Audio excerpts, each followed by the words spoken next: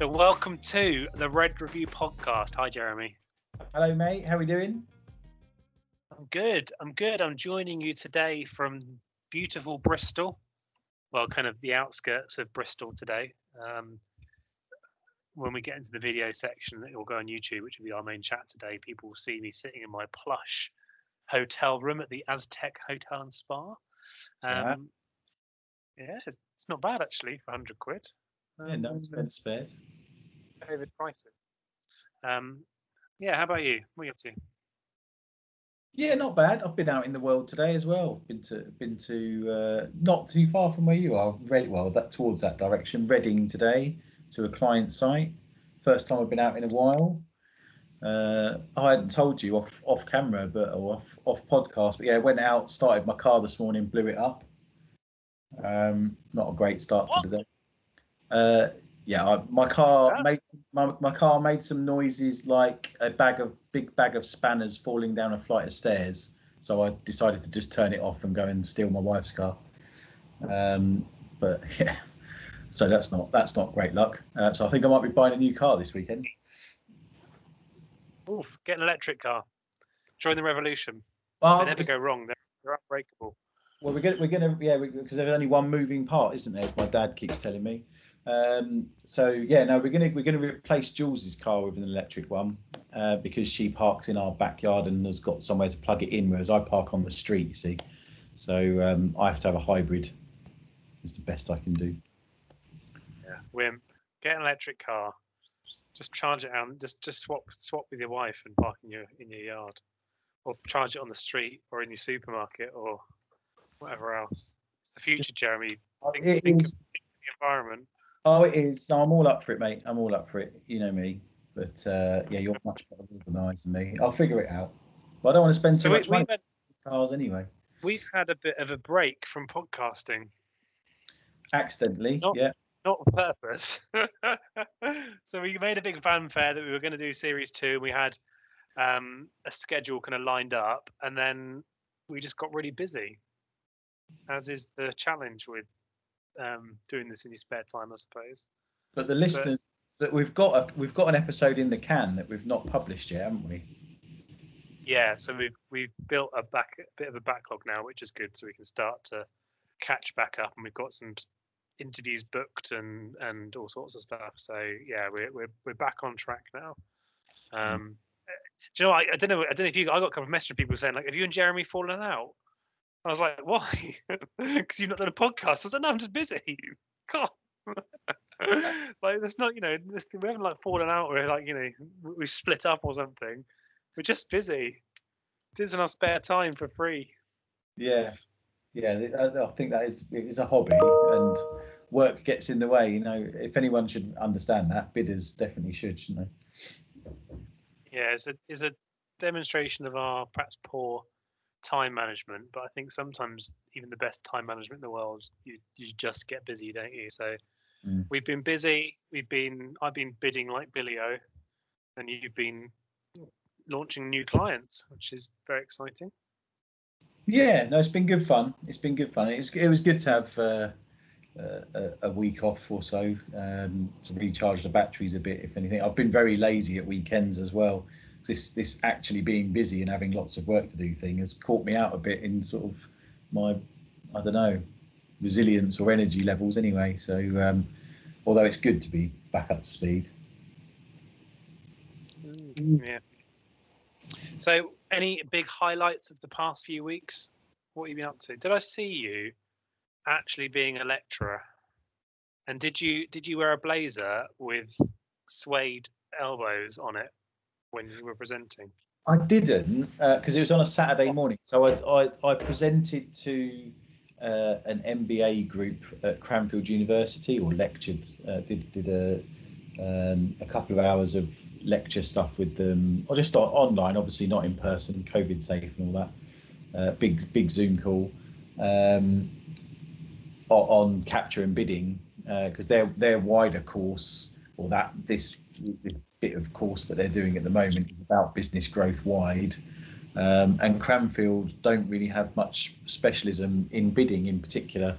They're very well looked after in terms of client development and strategy, but they don't really know very much about capture, and they definitely don't know much about bidding. And so yeah, it was very nice. I did a talk for Cranfield on one of their diploma courses that they do for business owners and execs, in effect, account leader type people. And that went down quite well, and that positioned me for doing some lecturing. So yeah, very, very grown up.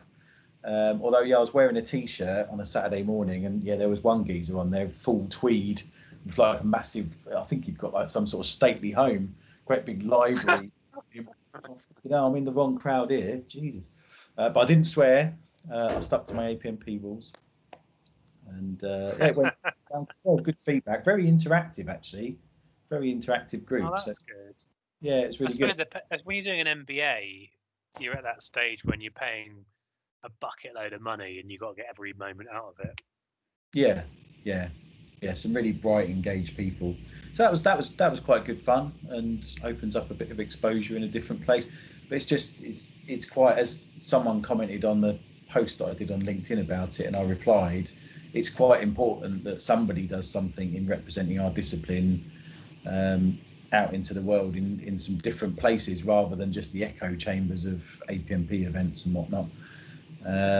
So it's there's a lot of people out in the wider industry. I think there's probably more people out in the wider industry than there are in the APMP community when you look at kind of the recycling of speakers in events and stuff. So I think there's a lot of, it's opened my eyes actually working with some new bid consultants. We did this panel in Mace who aren't on the main APMP kind of circuit, that actually they're just in they're just a completely different client base and a completely different world outside of the kind of APMP bubble. So yeah, it's a good thing to do, definitely. That was fun. How about you? What have you been up to? Not a lot. Bidding, politicking. The water's got colder in the dock, so I am still swimming in the dock, and I will be through the winter now. Does it get to a temperature where you stop, or do you just carry on bigger wetsuit? I went in this morning. It was 13 degrees. So to give you an idea, in the heat of the summer, it was 23, and it was too hot to wear a wetsuit. It's now 13, and I'm still in my summer wetsuit, which hasn't got any sleeves on it. And actually, it was fine to be getting. You're like, fuck, this is cold, but actually, it was fine. And I was kind of plopping around. The only reason I had to get out was because I had to go to work. So that was nice. But yeah, no, I'll carry on. The coldest I've done is 4, and that was in my full wetsuit. But my full wetsuit's got loads of holes in now, so it's not exactly the most effective thing. Because it's like 4 years old and these things slowly tear, because you have to you have to very carefully pinch them as you put them up, because you could put your nail in it or you pull it too hard and then the seam goes. So yeah, but I'll carry on swimming through the winter. We do this kind of thing in the dock called the Sub 10 Club. I don't know. Did you have swimming lessons when you were a kid? Oh yeah, I swam for the county and all sorts. Oh, so you had your 5 meter badge, your 10 meter badge and stuff. Well, they've got proper old school badges, but it's like 10 swims under 10 degrees, and then 25, and then 50. So you get different badges. Oh wow. To like so on something, but they're all kind of for this Sub 10 Club, which is swimming for at least 10 seconds or 10 minutes under 10 degrees. I think they've reduced to 10 seconds now, because I guess it's quite dangerous for some people to be in the water for long periods, but I can do about 10-15 minutes in sort of 5 degrees before my fingers start falling off. So yeah, still swimming, still bidding, still politicking. Yeah, but I'm in Bristol today because I'm doing the APMP mentorship thing, UK cool. Mentorship panel thing. So I'm going to be trained on how to be a better mentor. That would be really interesting. Well, you were saying off camera, as it were, that Pippa said it was really quite a useful course. So you're quite looking forward to it, aren't you? I am. Yeah, I had a good chat with, because I was on the first cohort but couldn't make it. I had a chat with Pippa Birch from Pipster Bid Solutions. Pipster Solutions. And yeah, she said it was interesting to hear the difference between being a coach and being a mentor. And actually, it sounds like what I've been doing as a mentor, because I do mentoring in work, particularly because we have a kind of mentoring program. It sounds like I could have been doing coaching. I don't really know. So for me, mentoring, we've got a program at Mace. We kind of set a joint plan, and then we just kind of have a catch up and see how they're getting on and give some sort of advice based on my experience. But perhaps that's more coaching. I don't know. So I'll find out tomorrow, and then on the next Red Review, I'll tell you what I think. We're going to report back. Yeah, very good. So we are doing, Jeremy, today. We're doing our news roundup, whatever we're going to call it, episode where we've picked some stories from September. We're trying to not just pick, I guess, bid corporate stories about people winning stuff or launching stuff, but we've picked a few kind of different things in the bidding world and kind of in the more general kind of world news to have a chat about. So we've got 5 topics in 25 minutes ish. Shall we fire into it? And at this point, we'll turn the video on, and this main section will go out on YouTube for the 4 people who are currently watching our YouTube videos. I said to Jeremy before this begins, I haven't promoted it at all. So unless you listen to the podcast, you wouldn't actually know that it's on YouTube. But we wanted to get a few on there before we start promoting it. But I think it's going to take a while for it to go. Yeah. Cool. Let's crack on. Right, let's get into it.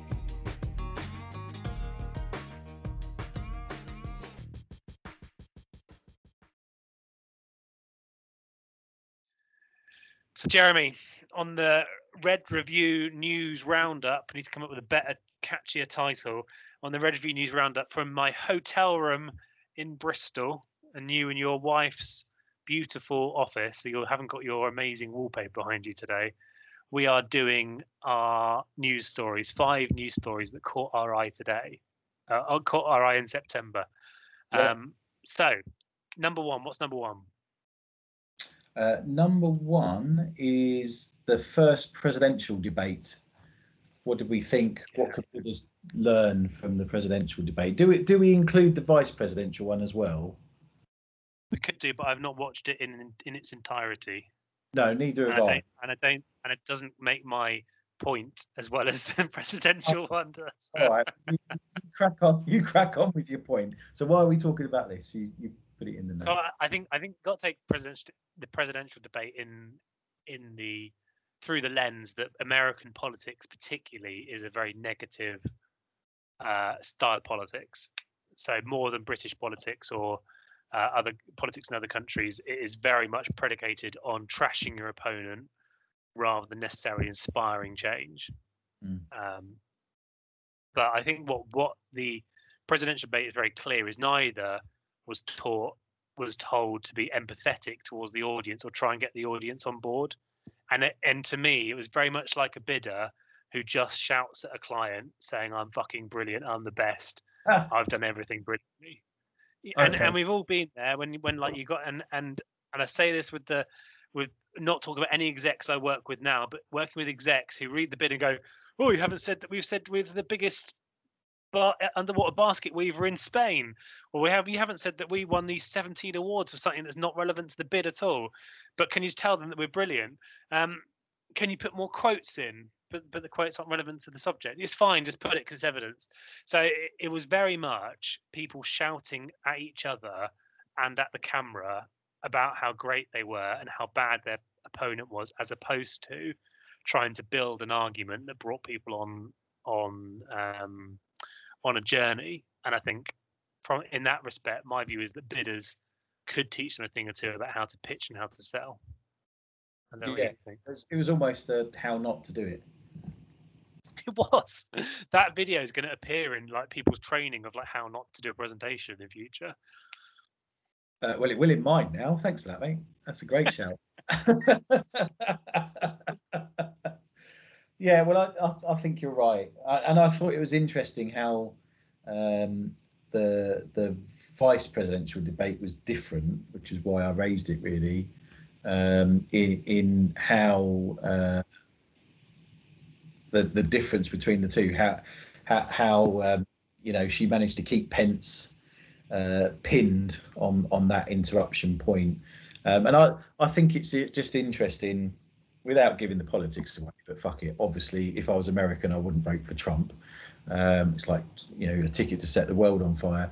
But I think it's interesting how Biden and his candidate for VP are both lawyers by background, by trade, as it were, and had gone through that. And so the way that they know how to work the room is quite different from Trump's team, I would say. Although, of course, they're much more compliant and normal, as it were, in how politicians used to work before we got a bit populist. Well, that's interesting, isn't it? Because you see that in British politics now with Keir Starmer, who's a lawyer and legal professional, and then Boris Johnson, who's a journalist, and two very different styles of delivery. And at the moment, you could argue that at least at the dispatch box, Keir does run rings around Johnson, building an argument, building a case, if you like, and then kind of nailing him with his final position. So I think it'll be interesting when we do have a general election in the UK, whether he does stand up to scrutiny in that kind of debate scenario, because he can't just kind of shout at the camera like he did with Jeremy Corbyn, and Jeremy Corbyn not being able to respond. I think it'll be an interesting thing. But yeah, presidential debate, I think it'll be interesting to watch how it goes, whether anyone's going to coach either of them on talking to the audience and building empathy. Because there is, they say in American politics, it's the politics of a third. There's a third that will always vote Republican and a third that will always vote Democrat, and there's a third that swing, and you've got to win the third to win. I think to a certain extent it's the same in English politics. I wouldn't say British, because British is impacted by obviously the other countries. But so I think that's the interesting one, and whether Trump is playing enough to the middle, I'm not quite sure. Yeah, well, it's probably the most important election, I was going to say, in a generation, but more than that, possibly. That was Brexit. Well, for us, maybe, but I think for the world, we need in America in the Paris Agreement, being a world leader, because unfortunately, I was reading the Economist at the weekend, and the strongest economy that's coming out of the pandemic, surprise, is China. And they're going to be on mass expansion if between America and Europe we don't pin it back, and expansion not in a nice way. So if we want to keep the world certainly environmentally in a good place, we need a strong American leadership. But there you go. Anyway, good point. So story number 2. We should come up with a jingle, shouldn't we? Duh, duh, duh, duh. Story number 2, Strategic Proposals won gold, and I don't know if there's multiple people who win gold or not, at the International Business Awards. And what piqued my interest on this one is because it wasn't actually about a bidding company winning something about bidding. It was a bidding company winning something about customer engagement and marketing. And it posed the question to us: do bid people make good marketers when it comes to hero content, things like white papers and events? Because the creativity and the understanding of the audience kind of rings through, maybe through a bidder more than it does for a marketing person, a traditional marketing person at least, which is very kind of outbound broadcasting in its traditional marketing sense. What do you think? Well, congratulations to John and BJ and the gang. Either side. Was it the UK bit or the European bit or the American bit? I think it was the UK bit. It was the UK bit did a conference in February that unfortunately I couldn't go to because I was in Disney World. We won't be getting back there anytime soon. But yeah, they did it, and so I went to their first one. I don't know if it's their first one. I went to one they did probably 6 or 7 years ago, and I can still remember it because of the production values of it, and the quality of the speakers and the content and everything else. And apparently this one was equally as good. Very, very well put on, very well structured. So this was their UK kind of conference they put on for their clients and prospective clients, purely heads of bids, closed room, Chatham House rules, all that sort of stuff. So we can't talk about what they discussed on it. But yeah, it just posed the question really. Like I think sometimes bid people can get kind of pigeonholed into being kind of editors or project managers, and actually the creativity piece that comes out of all those roles translates well into these big hero set pieces in marketing, I think. Yeah, well, I mean, we're going to talk about the latest issue of BQ in a bit, but I did an article on the previous, must have been issue 8, about how capture is the new frontier for people to expand their sphere of influence. So it's largely through getting into the pipeline of their businesses and trying to influence opportunities into the team that are on a much better footing using capture to do that. But actually, you know, SP have been talking about proactive proposals for a while and have talked about it at different conferences and things and done some great research and PR about it. I mean, you have to say fair play to SP. They are the best business in the game at research, putting a point of view out there, all of that good stuff. I mean, as a competitor for me, that's really strong. I don't have the scale or resources to do that sort of stuff, but they're doing exactly what I would want to do once the business scales to a point where I could afford to do it, in effect. So fair, and they do a very good job. So fair play to them. It's thoroughly deserved because it's good thought leadership for our discipline, because many of the issues they're putting research out on are the sorts of things, quite rightly, that those heads of bids and people who go to their compendium thingy should be thinking about. So and I'm not sure whether they know it or not. I'm not sure whether they are just a bidding company actually anymore. I don't know how John feels about it, but I think he would say they're a proposal company, yeah, not even bidding. Yeah, I don't know what that means. He's a purist in that sense, isn't he? That's what I like about John. Yeah, it's very clear they do proposals, not bids. They don't do capture. Yeah, but I think proactive proposals are a subset of capture. It's taught in the syllabus for the capture practitioner APMP thingy, but it's just good practice. I mean, part of the way that when I was working with Morgan Sindall, that I've helped double that business unit in a couple of years, was by hitting certain key target clients with white papers, proactive proposals, that we very much took the methodology of shoot for the stars and you might hit the moon. And it worked. It got us into meetings with FDs and directors of estates that they'd only dreamed of getting meetings with previously, because we said, give us all of your projects and we'll deliver them as a proper construction partner, as an integrator, and blah, blah, blah. Lots of wonderful things, great value proposition that would have saved the clients shitloads of money. And some clients bought it, some didn't, but it gets you in the room and visibility of their pipeline, because they have to give you their pipeline to have that conversation, and away you go. So I think it's a great implement for even just opening doors, even if you don't land whatever it is that you're trying to land with them. But I think it's interesting matching the work that SP have done in that space, or certainly the thinking they've put out publicly, against what marketing companies do, or marketing departments of companies. I mean, certainly, I think Mace have got a lot better than this, actually, talking about your employer and my old one. I think they used to go a bit off-piste a bit back in a few years back, but under Mr. Hendy's leadership with DD, I think you guys are doing a great job too. And that's actually fairly rare. I think marketing functions, when they're left to their own, don't do so well. Yeah, I think there's a trend of people think to do white papers and they're just garbage, and actually getting some proper thought and depth in them does actually pay off. So well done, strategic proposals. But you mentioned BQ there, and that's our next news item or thing we liked in September. So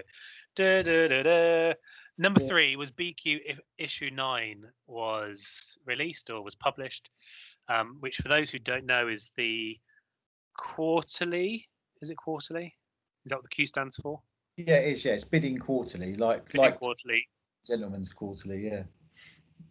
Bidding quarterly, thought leadership paper from Bid Solutions, and they have a series of industry experts and at least one industry hanger-on who write a series of articles about a particular topic. One of which is Mr. Brim, and you can decide whether he's a hanger-on or an expert. And so we're going to chat about. So, Go on then, Jeremy. You can't choose yourself, and I'm not going to choose you, even though of course you are my favourite. What was your favourite article in the last episode issue? So the last issue, we should say actually, the editor was Nigel Hudson, which is quite nice actually. He's a guest editor. Martin Smith at Bid Solutions puts a lot of thought into this actually, and there's a lot of people who've been involved in it a long time. I'm the new kid on the block. So there's obviously it's got the Tony Birches and John Williams and the usual sort of gang. Now I think Martin, it was a difficult one because Martin, to give you the sort of behind the scenes a little bit, Martin had sent out the theme right at the start of the pandemic. This one's actually been knocking around a while and was a bit delayed. And what was the theme? The theme was about the necessity thing. I can't find it. It was necessity is the mother of invention. That's it. Oh yeah. And there was a lot of stories and articles in it about people who'd faced a challenge and had overcome them. Yes. So I think some people got a little bit confused by that title, and Martin ended up having a lot of emails backwards and forwards. I'm not sure it was quite as smooth as it normally is, but somehow it's all come together. Although some of it's a little samey, so I think I'd gone with the brief a little bit. So in terms of what was your favourite article? My favourite article was Chris Carlin's one, actually, the guy who did that. Yeah. We haven't planned this, but guess what I was going to say? Oh, same, really. Yeah. And funnily enough, it's in his one was in line with what we've just been talking about the subject before about learning from Donald Trump, actually. But his spin on it is about obviously we don't want to learn all of the bad stuff politically from Trump, but one thing you can learn from Trump is how he lands a message by keeping it simple, using simple language, which I had been focused on a bit recently because I've been working with some clients, some really lovely people who seem to think writing a bid means they have to write like a lawyer, using extended verbose, really quite complex language when they're actually trying to articulate something that's very simple. And so I thought it's a solid article, actually. Yeah, that one resonated with me as well. I think probably for a similar sort of thing. So a couple of the big things I've done recently have been quite technically heavy with kind of very, very clever people who are kind of the top of their field and therefore say something very simple in a lot of words with a lot of buzzwords and industry jargon. And actually one of the big challenges, and we've had strategic proposals supporting us on one of the two, was just simplifying the language so that it was accessible for the average person. Yeah. And it's interesting, one of the challenges you get as well, I'm writing about this topic and the people who are reading it are like me. And thankfully, I'm fully aware that big clients and Network Rail are a prime example of this. To test their bid, a big bid I did a couple of years ago, it was a multi-billion-pound deal. They split the answers up and purposely gave them to people who were both subject matter experts and weren't subject matter experts. So as an example, like EDI, because that's what I wrote, was evaluated by both like the HR team and their financial director in Network Rail. And a safety professional, and it was kind of by chance, but they kind of mixed up the evaluators, but on purpose. So there was no bias because people were kind of like, well, I know they're good in that field, so I'll give them a better mark. But B, did the answer actually make sense when it was on paper? So simple language and breaking down complexity. And actually, one of the big things I've been focused on recently is just using the same word for the same thing. A tool, a process, an approach, a system, a methodology, a model are all the same thing in a certain respect. So just say one of them and just say the same thing so client's clear. Is it our partnership model or our partnership process or our partnership chartering approach or our partnership this or our partnership that, or is it just one of those and let's just say the same thing again and again? So I that one really resonated. A couple of mentions, of course. There were some really personal articles in there. Kat from Strategic Proposals talking about when she had her stroke, and that was kind of again mother of necessity, kind of having to deal with that, and Tim Snell talking about or dealing with losing his hearing through stress, and Graham Ablett from SP talking about potentially getting ME as well from kind of through his career. So a few kind of personal stories in there as well, which I thought was really nice to read. So a great episode. Can you give us? Are you allowed to tell us what issue 10 is about, or do you have to wait for the topic? I don't know yet. Actually, I've got to wait for the topic. I don't know, and I'm not sure I'm allowed to say actually when I do find out. So we'll just have to breeze past that, I'm afraid. You probably aren't. So story number 4. Do you want to do a jingle this time? Well, love it.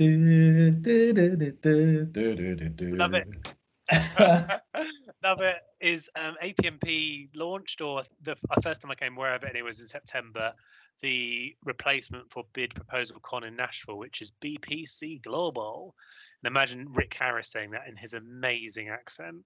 So they've moved kind of the headline speakers of Bid and Proposal Con online.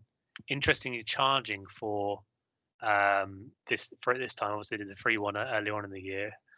25 hours of premium bid content. Any thoughts, Jeremy? Not really. No one's asked me about it or spoken to me about it, so I wasn't offered the opportunity to sponsor it. No one's asked me to speak at it yet. I could get up off of my arse and go and engage, because you don't ask, you don't get, I guess. But I've just been busy. So to be honest with you, I'd seen the emails, just opened it briefly, glanced at it, and closed it, and that's as much as I know, I'm afraid. To be honest, I realised that the last freebie one they did was June, wasn't it? The one we took part in. But it feels like 5 minutes ago, and this one is in October, isn't it? It must be a week or 2 away. 2 weeks away. Couple of weeks. So to be honest, mate, it's crept up on me, and the last one only feels like 5 minutes ago. So, and then of course in between, I guess the other thing, I've been both in the bidding world and outside it. I've been on the hamster wheel a bit with online events, because I did Chris Carlin's one and spoke at that, but then I've also done Showpad's Transform conference as well, which is in the sales enablement space. Because we're trying to enter that with some of our stuff. So, I'm a bit, I wouldn't say fatigue's the right word. It's just there's just so many plates spinning. This one's crept up on me, I have to say. I'm the reverse. I feel like the one we did in June is like months away, like feels like years. But I guess that's because I've had such a busy summer, right? With kind of 7-day working and stuff. But I'm interested in this one. So let's give them the benefit of the doubt. I guess all the sponsors are probably the sponsors that were in for BPC Nashville. So they probably just spun them over or given them first right refusal.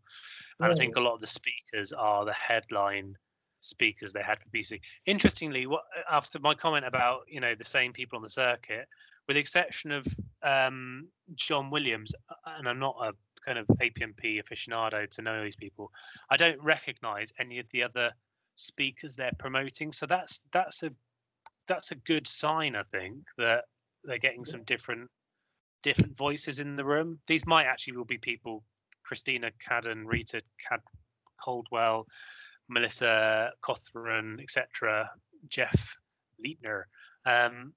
They may well be people who are in the APMP world anyway, and I just don't know them. But certainly it does feel like maybe a different group of people. Yeah, I think so. It's just interesting how the ecosystem of these things is going to shake out, because you've got in Australia they had their version of BidX, APMP, which was a slightly different thing to the UK BidX thing, which is a series of shows in effect, which the next one's Friday this week. We're recording on the 13th, so this episode might not go out until after that's taken place actually. But they've got old Chucker, haven't they, as a speaker on that, which is pretty impressive. So there's lots of good stuff going on. I wonder how it will shake out next year in terms of, because we'd obviously got used to physical conferences in the States in October, whenever it was, and the UK one, whenever it is, and at certain points in the year. And I think it feels like the calendar's going to get a bit shaken up or change. But so it'd be interesting to see how it pans out. One final thing on this. I'm speaking at nothing bid related. Well, it might be a bit bid related, but speaking at the Highways UK conference, which is the big highways conference in the British highways industry, and they are not having any presenters. So every session is either a panel or a fireside chat. Now, I thought that's interesting, but the email came, and basically their parent company runs this like a global events provider, and basically on all their feedback that they've had, presentations fall flat, and people like to hear people chatting. So they've banned PowerPoints and people talking over slides, and instead purely you have to do and I'm doing a 15-minute fireside chat on build, and kind of what can we do to get projects to site or to into delivery quicker. We're still kind of working. I'm doing it with EIB, who are a pretty cool bid consultant that we use in the infrastructure space. Again, not on the APMP circuit, but very much in the kind of more business community, and actually in their sector and market. So they're big in highways. But yeah, I think it's going to be interesting to see how that works, where you've got an entire event which is built around discussion as opposed to presenting. I think that could be the way to go. So I think that'll be an interesting one. Anyway, we're gonna move on to our final one. I'll do the jingle. COVID-19 tracker. We're talking. So the final thing that caught our eye is some amazing work by Tussle. So for those who don't know Tussle, they're one of those kind of providers who aggregates all the OJEU notices and public notices and provides them to you in a portal. So there's a few different providers in the market, and I couldn't say one is better or any different than the other. I'm sure Tussle will kill when we've said that. But what Tussle are great at is taking that data and using it for marketing purposes. And they put out this thing about how the government has spent £12 billion on the COVID response to date and where the money's gone. And actually this article has ended up in like mainstream press, people bashing Deloitte and PwC and all sorts. Interesting, I've not seen anyone bashing McKinsey, and I can't work out why, because they've had a load of money as well. But they've got this COVID-19 tracker where you can track all the government spend through public procurement, where it obviously is in the public domain. A lot of it isn't, and some of that rightly so, some of that maybe wrongly so. But yeah, I just thought fascinating piece of work, and what a clever idea using that data to, I guess, expose some potential corruption, all the lawyers on the call, but also as a tool that actually, if you thought about it as a bidder, and we talk a lot about capturing, positioning, and understanding a market, you could really understand the market if you applied the same methodology to another topic. I don't know, let's say you were a sports equipment provider and you were tracking where certain money was going in the market and who the big players are and where the funding's going and what the trends are. This kind of analysis of award data, I think, is a fascinating thread to pull on. Don't know what you think. Yeah, no, I think it's an interesting space, Tussle. So well done to them, because I think, I don't know whether I can say one platform in their market is better than the other, but these guys are definitely winning the marketing race and the PR race, because they've knocked it out of the park with this one. Fair play. And actually, funnily enough, one of my clients uses Tussle, and I've been using it through my recently, and it's a decent platform and useful data. So yeah, I'm through my work with clients actually. I can't name names, but I am seeing a significant amount of direct award going on at the moment. Partly COVID related and partly Brexit related, and some of that's construction stuff, but some of it's in other markets too, actually, completely unrelated, but fairly serious scale, starting to really heat up. And thankfully, actually, the government is using proper Crown Commercial Services frameworks, or proper public sector frameworks to do that, rather than giving it to an accountancy firm that's been open for 5 minutes because someone's mates with someone. As I think I've said fairly strongly before, there was quite clearly some fairly shady stuff going on through the early phase of the pandemic. That's, it's going to wash out and it's going to be bad and good. People should be punished for it, and it should be highlighted because as I teach in my course, there's a bloody good reason. We moan at procurement, practices and the sorts of hoops we have to jump through in public procurements, but there is a very good reason for it. If you think back to the Brexit ferries and all that kind of stuff, this is our money that could books and teachers and nurses and stuff. So we've got to make sure it's spent well. And I think actually we're the country that takes the EU regs really to heart and implements them properly compared to the rest of Europe. If you bid stuff in the rest of Europe, it's that they don't actually follow through with quite a lot of what the meaning of the regs are. We're probably the most compliant country in the world, I think. I think it depends. I've done a bit of bidding in Eastern Europe, and I would say they're stricter because of in-country procurement rules. But they do apply more of the they do apply the regulation the same way as the UK does. Okay. Anyway, COVID-19 tracker. We will put the link to all the articles that we've talked about in the show notes, and if you're one of the 4 people on YouTube, it's in the comments down below. And of course, when we put the marketing out for these, we'll kind of link some of these interesting things. We'll be interested here during October, any articles that catches people's eyes. If anything catches your eye as we go through the month of October, drop me or Jeremy a note, and we'll try and weave it in and out to the next session.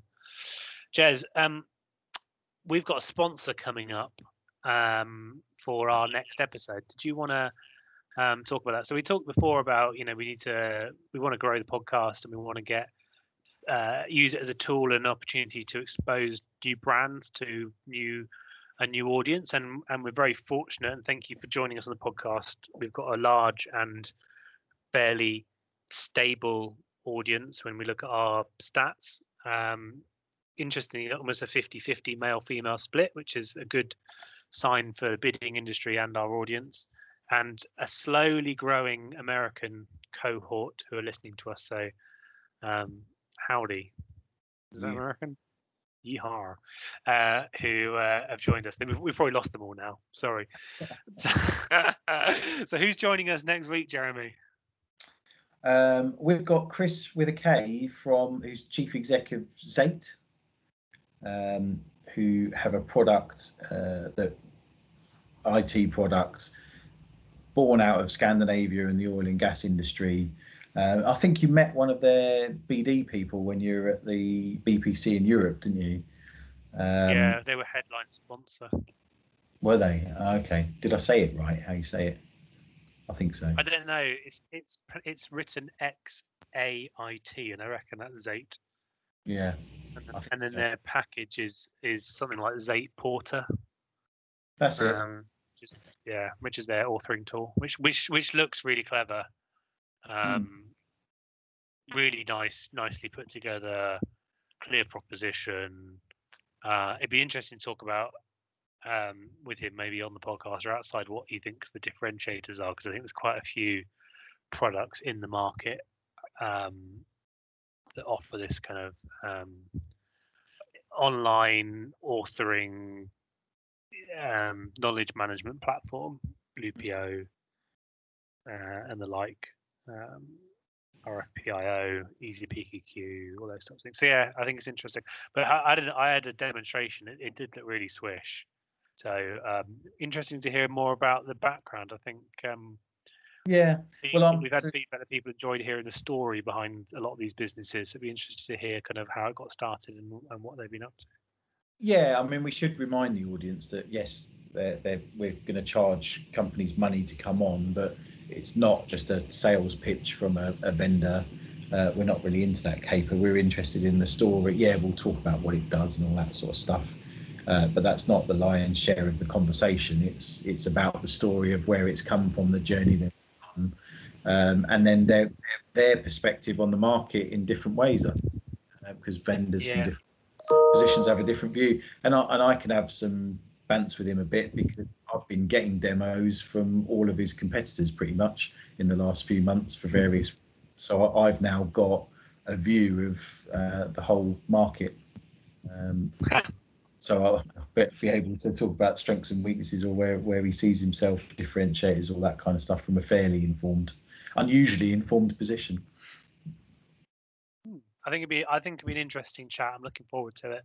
So if you are listening to this before the next episode comes out, do subscribe, follow us on iTunes or Spotify, wherever you want, or follow us so you get notified when the next episode comes out.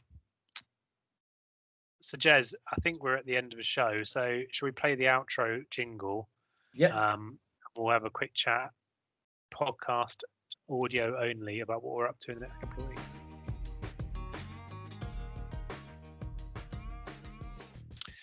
So Jez, another interesting episode. Nice to be back. It feels like so long since we've spoken. Yeah. Hamster wheel a bit, haven't we, both of us? Yeah. I'm glad the kind of the heavy work is over. I've got a big bid ongoing at the moment, but I need to decide what I'm going to call myself. I'm not the bid director, so I guess I'm the executive bid director. That's how we call it on the Mace project. You'd put the executive director above the director. Basically, it obviously sits in my responsibility, but I'm not the bid director, which is quite nice to not be bid directoring something. And actually, I've got one of Mace's absolute top people as the bid director. He'll tell everyone he meets he's number 13 into Mace, and Mace now employs 6,500 people around the world. So he was genuinely on the ground floor and has stayed with the company for his entire career and done some amazing projects. Birmingham New Street, Dublin Airport, Manchester Airport, schemes in London, Turkey, Middle East. Does he wear? Know what I'm talking about? Yeah, I was going to say, does he wear quite a lot of tweed? he has everything monogrammed. His dress down is a 3-piece suit rather than a 3-piece suit. And so far it's going well. It's a difficult technical bid, so it needs someone who really gets into the weeds of the detail and has a little black book of suppliers to ring up and get ideas and innovation. So I've got that one running, and with the exception of that, I feel like it might be quieter in the run up till Christmas. But it's famous last words. Yeah, I'm not quite so sure. So because I'm, in terms of what I'm up to for the next couple of weeks, so there's some CCS bids kicking off actually, both main framework bids in different markets, and some major bids going through some of the construction related frameworks as well. There's some interesting programs of projects that the government are kicking about, and also helping clients react to some of this direct award proposal or expressions of interest. It's because it's not, they don't just phone you up and say here's a job. You have to jump through a few hoops. Still, it's not quite direct award really. So there's a lot going on. I think it's going to be busy until possibly like March or April, I think, with this kind of stuff. But it's certainly up till Christmas. It's going to be busy. And then I've got a bit going on at home really, because I've sold my rental property, my lad's flat that I had before I was married.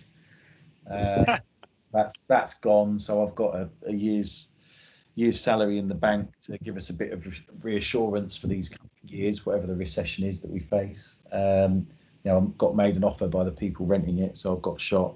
But it gives us a bit of money. We're into that awkward 5th year now in our proper family home, and there's stuff worn out and DIY to do. So I'll probably have a good go at doing some of that and then have to pay someone to come and fix it. Yeah, interesting. How about an interesting year, I think. Yeah. What have I got coming up? Well, obviously, mentoring course tomorrow. I'm having most of next week off. Although I probably will do a bit of work. I'm just kind of having a staycation somewhere out of the house. Oh. And I'll probably use the time to do some admin, like filing emails and updating my CRM contacts and that sort of stuff.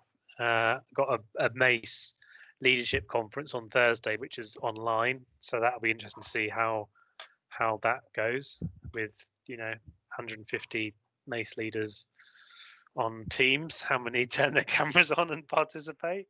No, it should be good. I'm sure. I'm sure they've designed lots of interactive stuff to keep people engaged, like it is when it's in person.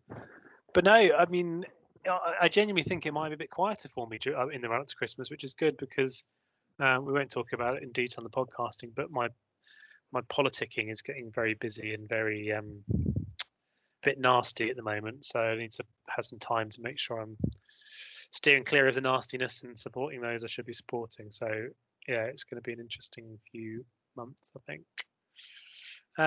But with that being said, Jez, I think we're at the end of the podcast. I think we've run out of things to talk about, which is unlike us. Yeah. we could say something controversial about someone and then get into trouble again, but we won't. No, we're trying to be good now. Yeah, let's not. Cool. All right. Well, I'll see you next week because we're going to be back into our weekly cycle, and we'll go from there. Yeah. Thanks for joining us on the Red Review today, listeners/viewers, and we will be back next week. Cheers, Jez.